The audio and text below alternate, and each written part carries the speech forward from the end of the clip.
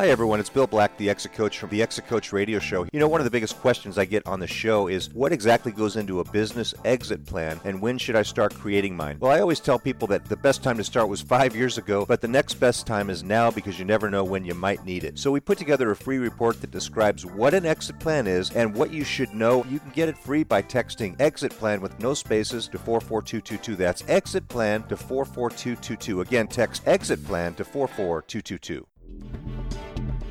Welcome to the Exit Coach Radio Show, the show for baby boomer business owners who are looking for cutting-edge information as they plan their 3 to 10-year business succession and exit. Every week, we interview top professional advisors for their best tips, strategies, and precautions so you can be well-planned. And don't miss our 1-minute Exit Coach tip of the day on exitcoachradio.com. And now, here's your host, the Exit Coach, Bill Black.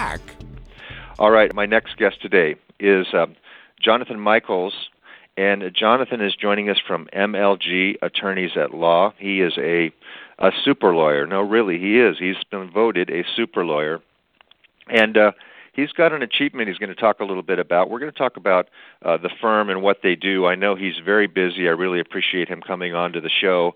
He's got some incredible cases that he's been working on. But we're going to talk about a milestone that he just hit. So let's get into it. Jonathan, thank you so much for joining me today. I really appreciate you taking the time. Well, thank you. Good morning. Very nice to be chatting with you this morning. Same here. Same here. Before we get into what your milestone and talking about what you do on a daily basis, tell us a little bit about you and your background. Sure. So I'm an automotive attorney. I've been practicing here in Southern California for 23 years.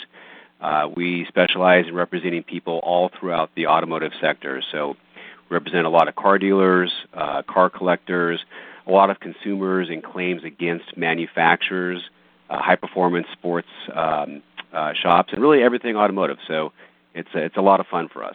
Sounds like a fun field. You know, there's certainly a lot of cars driving around Southern California more than ever, it seems like, with all the full employment. So it sounds like you're always busy. You've always got something going on. But somehow you figured out a way to write, as I understand it, 100 articles for the Daily Journal. Can you tell us a little bit about that achievement and what the articles were about, and how did you find time to do that? You know, it's funny. So the Los Angeles Daily Journal, in the legal industry, it's essentially the Wall Street Journal. It's the Bible that all the attorneys and judges go to. And boy, it's hard to believe, but it's been about 8 years. I had a case against Toyota back in the 2010 time frame. If you recall, there was that sudden acceleration issue. And I got contacted by the editor of the Daily Journal back then, and he asked me to write an article about what was happening with the Toyota case. And so I was very happy to do it. Just being in the Daily Journal is kind of a nice feather in your cap. And Sure. I got a call about 3 months later from the editor. He said, boy, we had a great response to the article. Would you like to write another one? And I said, absolutely. I said, what do you want me to write about? He says, well, just come up with a topic that you think would be interesting. And so I did. And that has turned into, I have literally written an article for the Daily Journal every month since 2011. Wow. It's hard to believe. I've never missed a month. Last month was my 100th article. I'm the most celebrated contributor to the Daily Journal in the history of the newspaper, and it's been around since 1880, if you can believe that. That's incredible. I mean, when you think about it, when you're got your head down and you're writing the next article, you're probably not thinking, "Wow, I've done a lot for these. How many have I done exactly?" So it's 100 articles is quite a feat, and they've just been about current events mainly, current situations. They are, they are. So they're all automotive. It's actually a bit of a tall order, if you think about it. So they're all automotive. They're all legal. They all have to be timely and topical, and they have to be interesting. So to find 100 instances of that has been at times been a little challenging. Like, gosh, what am I going to write about this month? And it actually all turns out really nice. And they go to a lot of people read the articles. And the highest compliment for me is certainly people who are in the automotive industry might find it to be interesting. But the highest compliment for me is the number of people that compliment me on the articles who don't care about cars whatsoever. They just found it to be a really interesting article. That's to me, that's the greatest thing ever. Yeah, that's really terrific. Well, I was going to say, I mean, for most people, cars, most people, they may not be car aficionados, but it's an interesting topic. It can be, and of course, there's been so many changes in what people are trying to vision as our automobile of the future, and maybe trying things that just didn't work out. So speaking about that, let's talk about Tesla. That's a current event. Have you written many articles about the Tesla? How many would you say in the last 2 years have been about something going on with Tesla? I write a lot about Tesla, in part because they're very newsworthy, in part because it's innovation, it's interesting. There's a lot to write about Tesla. So I've probably written, in total maybe 10 or 15 articles about Tesla, maybe 10. In the last 2 years, probably 4 or so. This month, so in September, I actually wrote an article about Tesla as well. And my view of Tesla is actually mixed. I applaud them for their innovation. They're really the only all-electric car company out there. And if you look at what they've done, it's really miraculous. They have a market cap of about $50 billion, which is a larger market cap than Ford and nearly as much as General Motors. Contrary to those cars who make, General Motors makes 10 million cars a year, Tesla makes 100,000 cars, 50,000 cars a year, and it's a financial disaster. But yet it still has this enormous brand value and a ridiculous market cap. So it's really quite interesting what's happening with that company. Yeah, it's just got that feeling that we're dancing with the future with Tesla. I think that's what's interesting. And of course, Elon Musk, who can not be interested in what that guy's got going on, because it's always something incredibly fascinating and relevant and looking out for the future. Giving us hope for some future-based project. So even if he's on the bleeding edge, it's always fascinating. So it seems like lately we've been hearing a lot about recalls with different vehicles and things. Are things just being built too quickly, and what's going on? So back in 2014, you may recall there was a big scandal. We were actually involved in a class action case with this, where General Motors, it had come to light that General Motors had been concealing a deadly defect in one of its vehicles for 13 years. It came to light that they had known about this, and they were concealing it. And what erupted from that was just a flurry of recalls from all manufacturers. General Motors had a serious problem with the federal government for concealing it. And subsequent to that, it has just been recall after recall after recall. What's interesting is it really demonstrates that the manufacturers have known about some of these defects and have just tried to avoid making a recall at all costs because it's terribly expensive to do so. So what we have seen is just the amount of malfeasance from these manufacturers with these vehicles is really it's amazing. And we deal with the fallout of this. We deal with a lot of claims from consumers against manufacturers for things that have happened that have been really horrific, very, very heartbreaking. And I'm happy to see that we have a flurry of recalls. But the truth of the matter is our recall system is really pretty broken, and it needs to be severely overhauled. It was created in the 60s, and there really hasn't been a change to it since that time.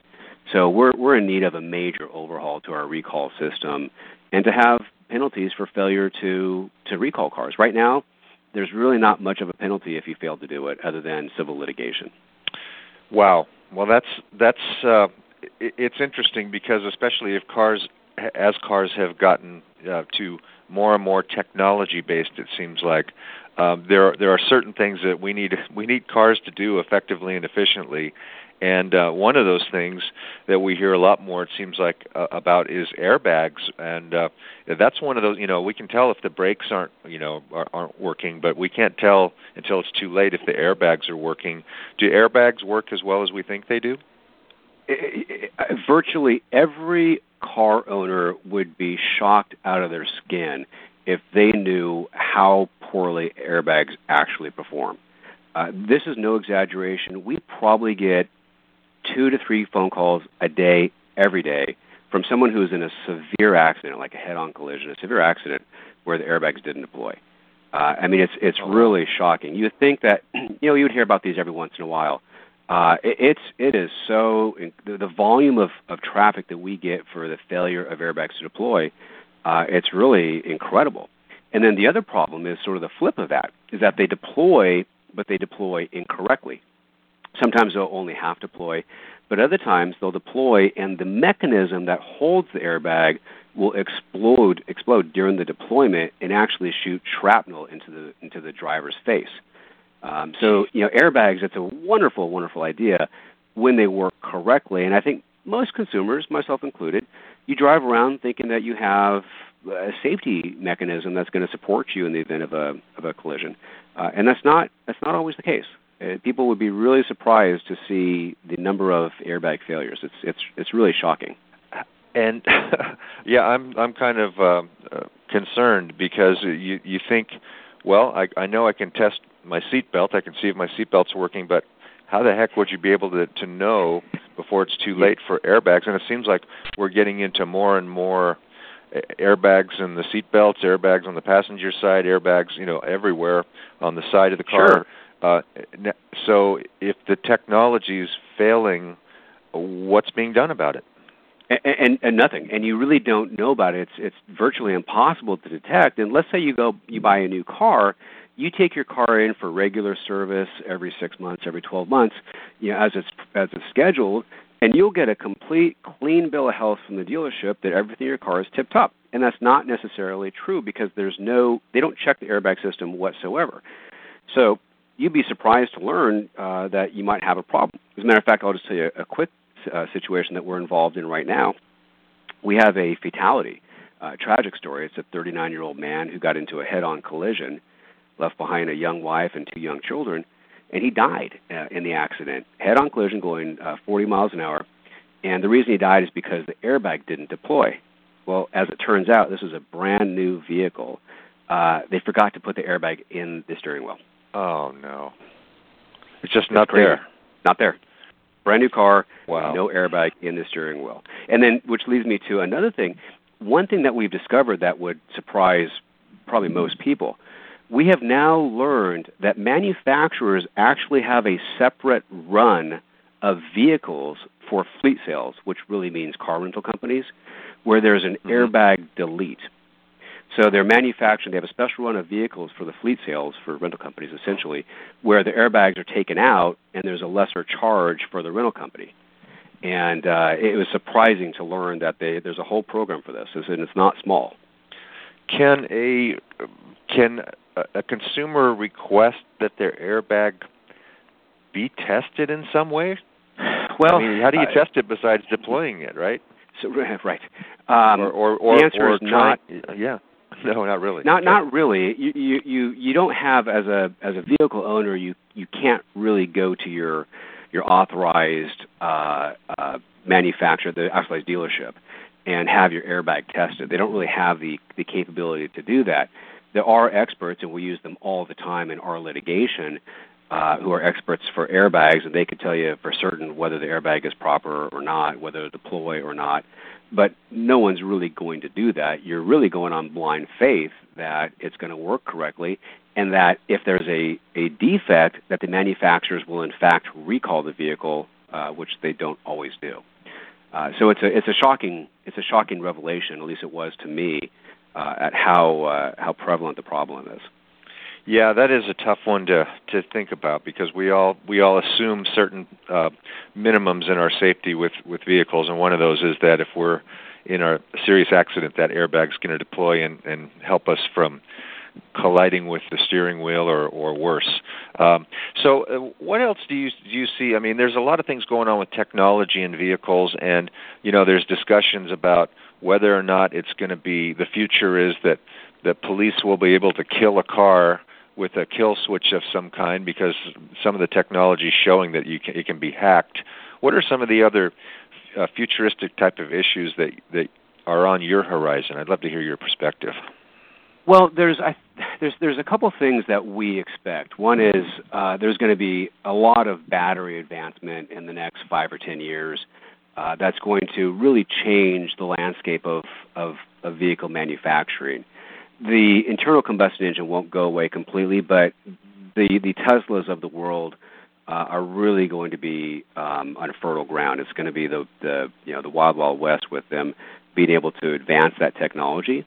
And then similarly, at the same time, we have a real issue with data collection and privacy concerns. As these cars become much more connected with manufacturers and connected to each other, there starts to creep in issues of privacy. So, for instance, the manufacturers now can track where you're going on a regular basis, and they can sell that information. So let's say that you, on a weekly basis, you might travel to Walgreens or Starbucks. Well, Walgreens might have an interest in knowing which customers are going to their locations on a regular basis and might be interested in buying that information so they can now solicit information to the consumers.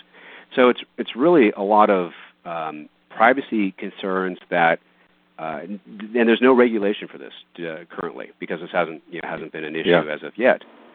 But it will be, and so there's no one really knows how that's going to be handled.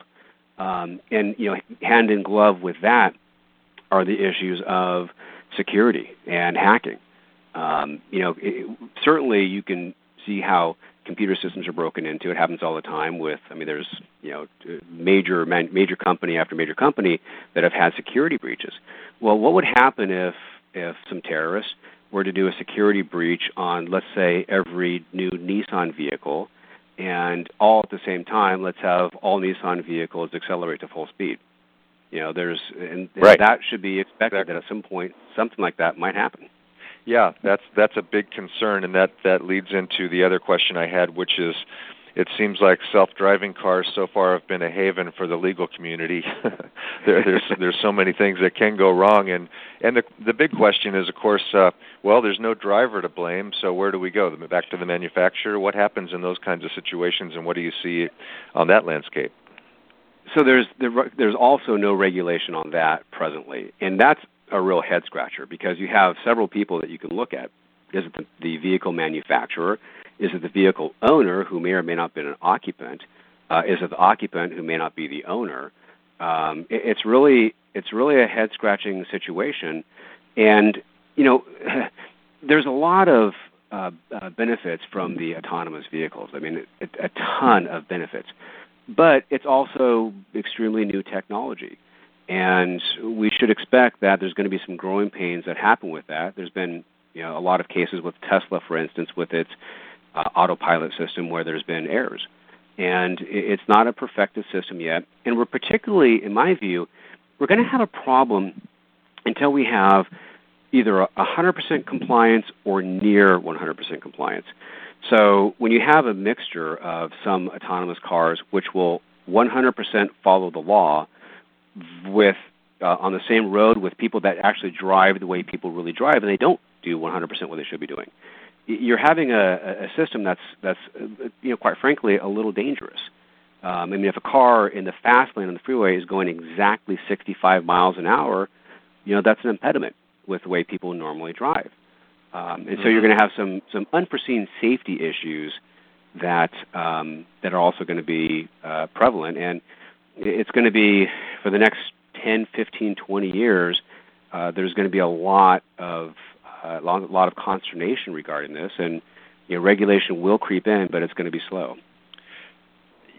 Exactly, this transition from an emotion-based driver to a logic-based driver is going to be hell. It's just going to.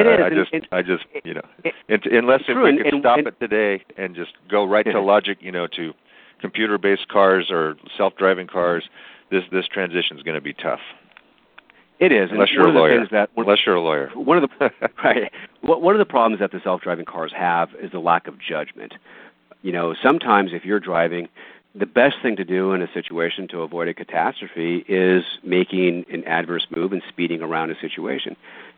Manufacturers can't design a car that will knowingly break the law. They just can't do that. It'd be catastrophic if they did.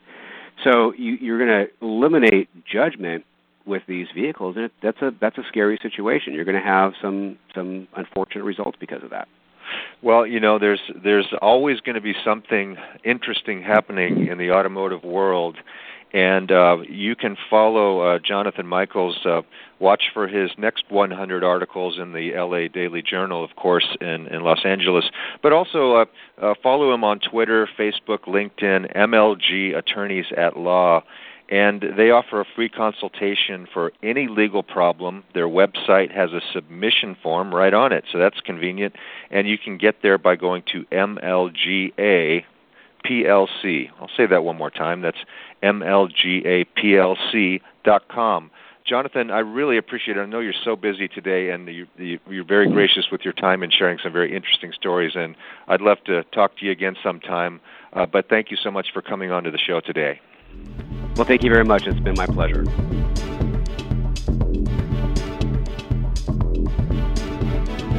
Thank you for listening to Exit Coach Radio.